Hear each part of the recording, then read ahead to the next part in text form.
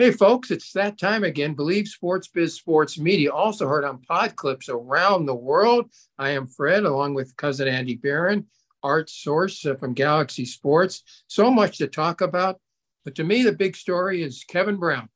Now you're going to say Major League Baseball pitcher. He was a good pitcher. I'm not talking about the pitcher. I'm talking about the Orioles announcer, TV announcer, who, we're taping this Friday afternoon. Friday night, I think he's going to come back with the Orioles, but he was suspended for more than a week because of something he said. It was just outrageous. He mentioned that over the last few years, the Orioles had problems playing Tampa Bay. Now, the last few years, you take a look at the Orioles record, you'd probably say they're pretty horrible. He was just reading the notes that he was given. And Andy Baran, your comments, he didn't make a racial comment. He didn't make a sexual comment. He told the truth about the Orioles in Tampa, and he was suspended for more than a week. And I believe tonight, Friday, he's going to get his job back. Any comments, Andy Baran? Yeah, he's just being a bit of a scapegoat here, right? He did tell the truth, but it was a story that some folks didn't want out there. They're using this as an opportunity to make a little bit of a statement about it, and thankfully, it's short, and he's going to be back and probably be forgotten over time. But just kind of an interesting story, to say the least. Art source, any comments?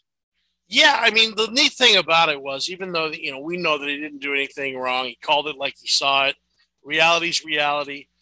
What was neat was seeing the brethren of Major League ball broadcasters, guys like Al Michaels, Jason Benetti, Gary Cohen, Michael Kay, Dave O'Brien, all standing up for him. One of the Dodger announcers closing out his telecast the other night mentioned, free Kevin Brown. I think it's important for guys to be journalists, to be able, we went through the era of the Homer announcers, and they're fine. They really are fine in certain cities. But, I mean, this guy does a good job. I listen to him on Masson a lot. He's young. He's good. Jim Palmer seems to like him. Palmer's been around a lot of great broadcasters. He would know. And I'm just happy that the cooler heads have prevailed, and they're going to let him broadcast tonight.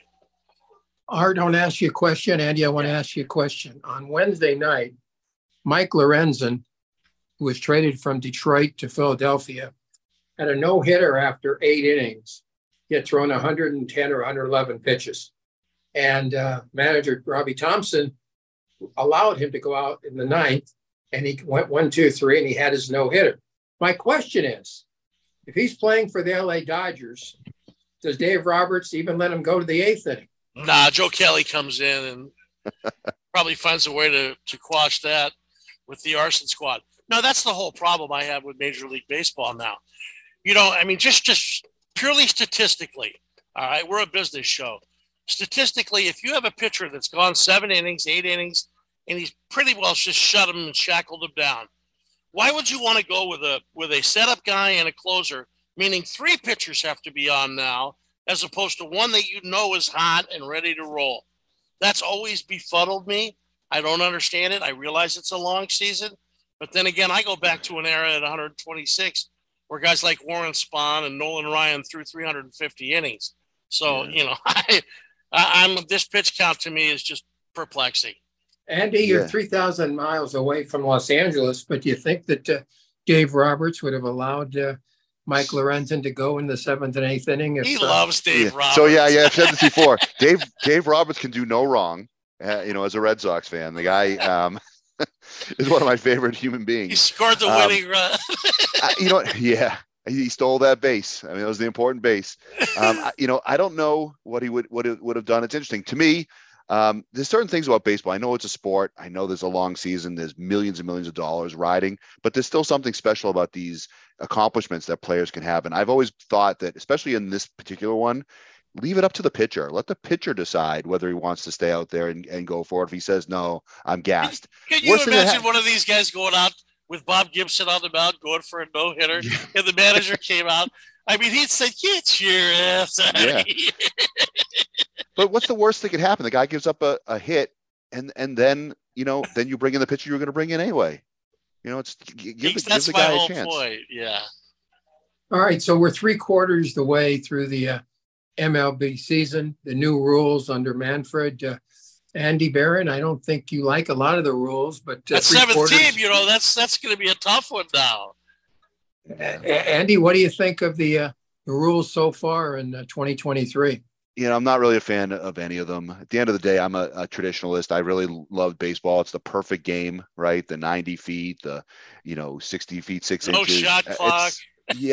No time constraint. The only sport that has no time constraints at all. I just I understand why they're tinkering with it. I'd rather it just have been left alone. Art, what do you think? I have noticed something, Fred. The second baseman and the shortstops are getting awfully close to the bag at second base. Yes. Their heels are up against on the grass in the infield. It seems like they're kind of shading a little bit. They're starting to come back where we were. The one thing, the pizza box bases, I don't think they made a big difference early in the season, but now I'm not so sure. What bothers me, though, is in extra innings when the runner goes out to second base. That, to me, totally bastardizes one of the great games of all time. Because if you can't get a guy in from second base with no outs, with all the years I spent with Rod Dedeaux and watching, Walter Alston and Lefty Phillips and all the great Angel managers, Bill Rigney, all you have to do is hit the ball to the right side. The guy goes to third. The infield comes in. You take a 250 hitter, make him a 350 hitter. Come on. All you need is a fly ball. That's what I'm saying, Andy. It's a bunt and a fly, right? A bunt and a fly out. It's just kind of ridiculous. We used to call it Billy Martin ball. Remember I'd rather. Not that I want this to happen at all, and I know this was done because of the time of a game, but I'd rather a game end in a tie than a game end that way. Not the games end in tie in baseball, but that just doesn't make sense. It doesn't. What do you think about this? What do you guys think about the 7 playoff teams vis-a-vis dropping it back to 6 this year? You get a league like the American League East that's really stacked. The worst team in the American League East would probably be the best team in the AL Central right now, even though Minnesota's coming on. Is that fair? To have 1 year where there's 7 teams that move on to the playoffs, the next year it's 6. Don't we want to have a little bit more stability? Well, what I want is fewer. You want more. I think the regular season is supposed to mean something. Okay, but Fred, do you like that? I didn't like that one game playing in, but I got to tell you, it brings a lot of excitement to a late season game. I'm seeing it both ways from your side as well. A team plays 162 games. Maybe you only should have 3 or 4 teams, 1 wild card team and the 3 division teams. I see your point, but I also say, for teams like Cleveland, teams like the Twins, Toronto and maybe Boston, these teams still have a chance. Hell, you look at the Minnesota Twins. They're going to win their division, right? But then look at the American League West. The Angels, they were like rolling there for a split second. They had wild card fever, and now of course Seattle's in the hunt. You got Texas. It'll be very interesting. The Padres finally threw in the bar of soap. I wanted to give Mancini a little fun about that, but he wasn't with us tonight. If you ask me, I actually, baseball hasn't been the same since it was 4 divisions, and I would love to see it get back to 4 divisions. Because if you get down to 4 divisions, you're not going to have a situation like the American League Central, where a team would finish 3rd or 4th or 5th in a different division. You're going to have 2 really good teams coming out of the American League, 2 really good teams coming out of the National League. If you want to do some kind of a wild card, you can do it. Hang on. There are how many teams in baseball? 30. Yeah, that makes it different numbers. Yeah, it's hard to do the numbers. You'd have to have a 3-team division based on that. 15 and 15. 4, 4, 5, 4, 5, and 3. 5. Yeah, you're right. But if we get 2 more teams, and there are some I think some cities that are ready for Major League Baseball. Oakland. I'm confused. I don't know why would be a problem with 8 teams in one division and 7 in the other. No. What I'm saying is you want 4 divisions. They want balance. No, 4 divisions total. 2 American League divisions, 2 National League divisions. Oh. That way you don't. It won't would, be exactly balanced. I'd be a fan of adding a couple teams if they so need to. There'd be 1-7 and one 7-team league and 1-8-team league. One 17 division, 1-18 division, Wow. and at the end of the day, even though it's not quite balanced, it's not that the 7th or 8th team's the one making the playoffs. The key is you end up with 2 really good teams. Yeah, there's making no doubt. Yeah, there's no doubt. Now you could end up with a team on one of the divisions that comes in second that's better than the number 1 in the other team, but you're not going to have. How about the other proposal, you guys? And Mark Mancini's behind this, and a lot of other sports do this. Minor leagues do this, where you have a first half champion and a second half champion. You're asking me? No. Andy? I don't Andy, like that either. What do you think? The reason I don't like that is because you can be the first half champion, and then certain things happen where injuries or whatnot. You're not going to be a competitor at the end of the season if that happens. I got to ask you guys a question. We're talking about sports. We're talking about sports washing. We're talking about all these things. The French soccer star Mbappe just signed a $700 million deal with the Saudi Soccer League, okay?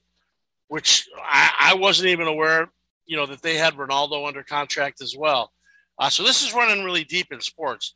But my other question was, and this is very simple, Eric Bieniemy leaves the world champion Kansas City Chiefs as the offensive coordinator to go to Washington. He's the offensive coordinator of the Commanders. The Commander players go to the head coach after the first week and a half of practice, saying this guy's a taskmaster. He's too tough. Gentlemen, this is the National Football League. I come from an era where we had 3-a-days. We never ran around in shorts and shimmels. We were out there banging heads the whole time, even us kickers. Andy, what do you think? Yeah, it's funny. I mean, I didn't play at a high competitive level, but it feels like sometimes that my 2-a-days in Pop Warner were harder than some of these. That's what I'm saying. NFL training camps. I don't get it. Okay, but before we go, this is going to destroy his chances of becoming a head coach. What do you think, Andy? Well, now we understand why. Yeah, I think it probably will, and it shows that being a head coach, you got to have be very multifaceted. You have to not only know the game, but you also have to know how to relate to players, especially in today's world where the players have a lot more power and a lot more decision making than they ever did in the past. You got to be a different kind of coach Fred, than the old days. Can we do a eulogy for my Pac-12 conference, the Conference of Champions? I'm very upset over this. Let's light some candles. I know. I mean, think of the great athletes. I mean, over the years, from Matthias to Plunkett to, all the great Heisman Trophy winners for Stanford and USC. And I mean, come on. It's just really, and, as much as I want to, say to Larry Scott and Kliavkoff, it goes deeper than that. There was just something inherently wrong. And I remember you talking about it a year ago when you said the rumblings were starting to happen. And at that point in time, all they needed to do was step up, come together and say, look, we're going to find a deal. We're going to make this happen for the tradition of the Pac-12, Pac-8, Pac-10, the American Athletic Union, or whatever it used to be called. It's sad. It really bothers me. And it's too bad. All Larry Scott had to do was or Kliavkoff afterwards, was make a deal with DirecTV. Instead of the Pac-12 network running by itself, put the Pac-12 network on DirecTV, another 30 or 40, I don't know how much. Meanwhile, Larry Scott probably made $60 million over 10 years, and Kliavkoff the last 2 years has probably put $12 million in his pocket. So are they really concerned? Do they really care?